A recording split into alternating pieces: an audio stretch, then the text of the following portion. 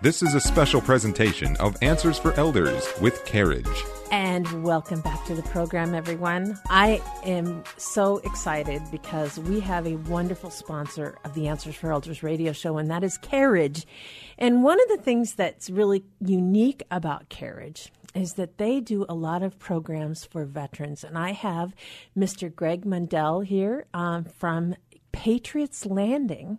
And Greg and I are going to have a conversation about veterans. Greg, welcome to the program. Thank you for having me. Greg, before we start, you and I have had a little bit of an conversation in advance, and you shared with me about your background in social work. Tell me a little bit about your journey and how you ended up at Patriots Landing. So I have actually in college, my background is psychology. Mm-hmm. I didn't want to be a social worker. There was a distinct separation between psychology and social work. Right. After I got out of college, I went into human resources for retail, just out of necessity. Right. And truly, the job, I came into a skilled nursing facility social worker position, fell into my lap. I knew a DSHS case manager, and he brought me an application. You know, I know more people that have gotten into our industry. And it's like once you get into working with seniors, we just don't leave. There's something, there is pulls at your heart, and I'm sure you can relate to that. That's right. And it's a personality piece. It's once you're in, you can't stop. Yes, very much so. They pull you in. Very, very much so. So obviously, I want to talk about veterans. And Patriots Landing, just the name, it's very patriotic. But one of the things I know about your community is your census or your population, that people that live there, residents, there's a huge majority of them that are veterans. Right. Tell me a little bit about what makes that unique. You know, I think you have to go back to how Patriots Landing came to be, and that is the owner of the company, Gene Lin, who was prior military, was flying above the area and got to thinking there is not a retirement community that focuses toward the veteran population, and he wanted to do something about that. He wanted an area, a forum to take care of our retired men and women who served. And so because we're right outside of Joint Base Lewis McChord, there was this phenomenal piece of property he found, and it truly sits right outside the gate. It's so beautiful. I have been there. It's been a while, but I was telling your CEO, Ken Farmer, about how impressive just your company is as far as the commitment that you have to those that have served our country. And, there's real unique needs to those that are veterans, I'm sure, with old war injuries that obviously are more pronounced as they're older. And I'm sure you can share a little bit about that. But I'm sure that there's a lot of, camaraderie or emotional importance that they do have a place that they can all be together. That's right. The veteran population is definitely unique. Mm-hmm. They certainly enjoy spending time with each other. It takes a long time for them to let you in. You have to be really patient and understanding. You have to learn their culture. Mm-hmm. I've been surrounded as somebody who grew up in Puget Sound by various military branches. Sure. But it's interesting diving into their community. They're pretty skeptical, and that's because they're so tight-knit. It's interesting. They allow other retirees who move into the community in much faster than staff. They're more skeptical than staff. But once you acknowledge their service, once you acknowledge an interest in that service to our country, there's the beginning. Well, and those of us who have not served, we have no clue what they dealt with, and to have that touch point of being there where they have shared experiences and that they can relate to the long-term stories, which in many cases, if there's any sort of memory issues that, you remember what happened 50 years ago, but you don't necessarily remember what happened 10 minutes ago. And so that piece of their life becomes very, very pronounced. And to have that kind of support network, to me, is just amazing. It's interesting on a day-to-day basis to come into contact with a resident who may not communicate regularly, Sure, who doesn't remember that you were just in with them 5 minutes before. Yeah. But if you ask them about their service, if you ask them about the ship that they served on, that they sailed on, if you ask them about being deployed, friends that they made, friends that they lost, they can tell you such specifics, and it's right now. It's fresh. Sure. It is not lost to them. I have one gentleman in particular. He's now no longer living at our facility, but he would not communicate very much.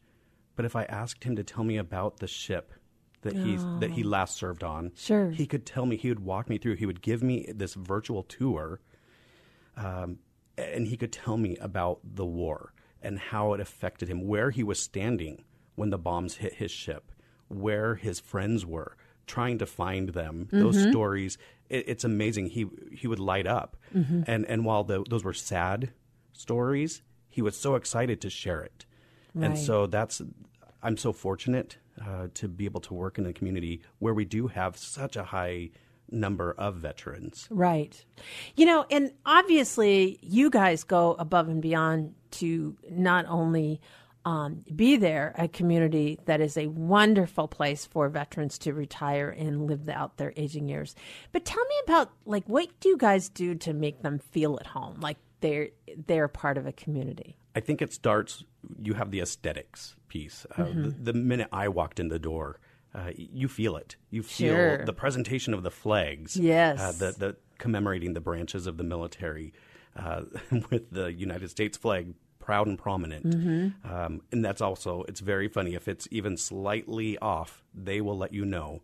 But the memorabilia, they're so proud to share their military uniforms. I love that. They'll randomly come to the front desk and they'll want to, is there something you can do with this flag from so-and-so who passed away? This was presented at their memorial.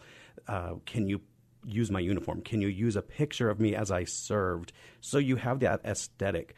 We bring groups in. It's real fun to be able to bring in the organizations. Absolutely. And, I'm sure with being close to JBLM like you are, there's a lot of opportunities to really bridge with a lot of the things that are going on in that community that connects them to the roots of their service. Probably the most fascinating part of my job is watching, because we have so many of the troops who will volunteer. So many of the different organizations on base will come, and to see the interaction of the men and women currently serving, right? The admiration they have for the veterans, the respect they show them, they fall right back in line. It's beautiful. Right. And so, by the way, everyone, we are talking to Greg Mundell from Carriage, and he is here. We are here talking about veterans and how the veterans that they serve. Now, Greg, how do you continue to honor your residents? As far as I know, that when you walk in, that's really the aesthetics part. But there has to be, I'm sure, like yesterday was the anniversary of D-Day. And I'm sure you guys probably, there's a special recognition of those kinds of anniversaries. Am I correct? It is. I was talking with my executive director, and we were discussing how it's really a somber time. We just went through Memorial Day. Sure. Big celebration, I guess you would say, at Veterans Day. Right. But it's very somber. It's respecting those feelings that they have, those that survived, their stories of, that could have been me for Memorial Day. Absolutely. We're recognizing the loss of these people that could easily have been me. Sure. So respecting those traditions, the ceremonies, again, the recognition of office, what they're, if they were officers, recognizing those positions, that's all part of that culture that is unique. to the veterans. And it's important. If you call them Mr. or Mrs. or by their first name, they'll respond and they'll be respectful.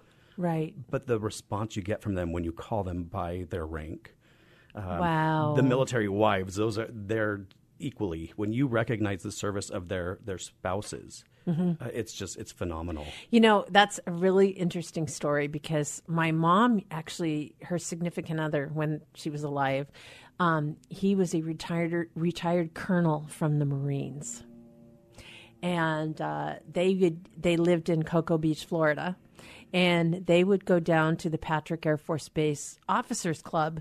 And, you know, right away, boy, he was colonel from the time that he walked in until the day he died. Now, there was, you know, and that is, I love that about the culture that we continue to honor them, and that there are places out there like you that, you know, so many of us have families out there that, you know, I know that there's a lot of my compatriots out there that say, oh, yeah, Dad was in the war, my father was a veteran, or World War II or something like that. And they may not share their stories with their kids. They may not share their stories with their coworkers as they were growing up. But then when they get together with people that they've served with, it's a whole new level of, you know, understanding that they probably will be so grateful for. To have a place like that. It is. It's interesting. They're very private about some of the circumstances. But you're right. Join a meal, any of the meals, and you hear the stories. And that's how you kind of sneak your way in. Right. You just quietly sit off to the side and you hear that camaraderie. They start, so many of them have served together, which is fascinating to me. Small world. But it's setting up this forum for these people to continue to share their own legacy as well as those who've gone before them. And obviously those that have served, they put their bodies through a lot. And so I'm assuming that you've got more of a pronouncement of, you know, they've had head injuries, they've had concussions, just like NFL players. And so you probably have a great population that has memory issues, dementia, Alzheimer's. Does that affect your population? We do. And something that's very interesting is the fact that now so many of the behaviors associated with dementia and memory care, with especially those who served, we're now looking at PTSD. We look at that with the younger generation, those who are currently serving. But we didn't think of that prior. Well, Greg, we're really glad to have you on the program. How do we reach you? You can reach me at gmundell@patriotslanding.com or call down to Patriots Landing at 253-964-4900, and I am happy to answer any questions. Thank you so much for being on the program. Thank you. This has been a special presentation of Answers for Elders with Carriage. For more information for Carriage, go to carriage.com. That's CAREAGE.com.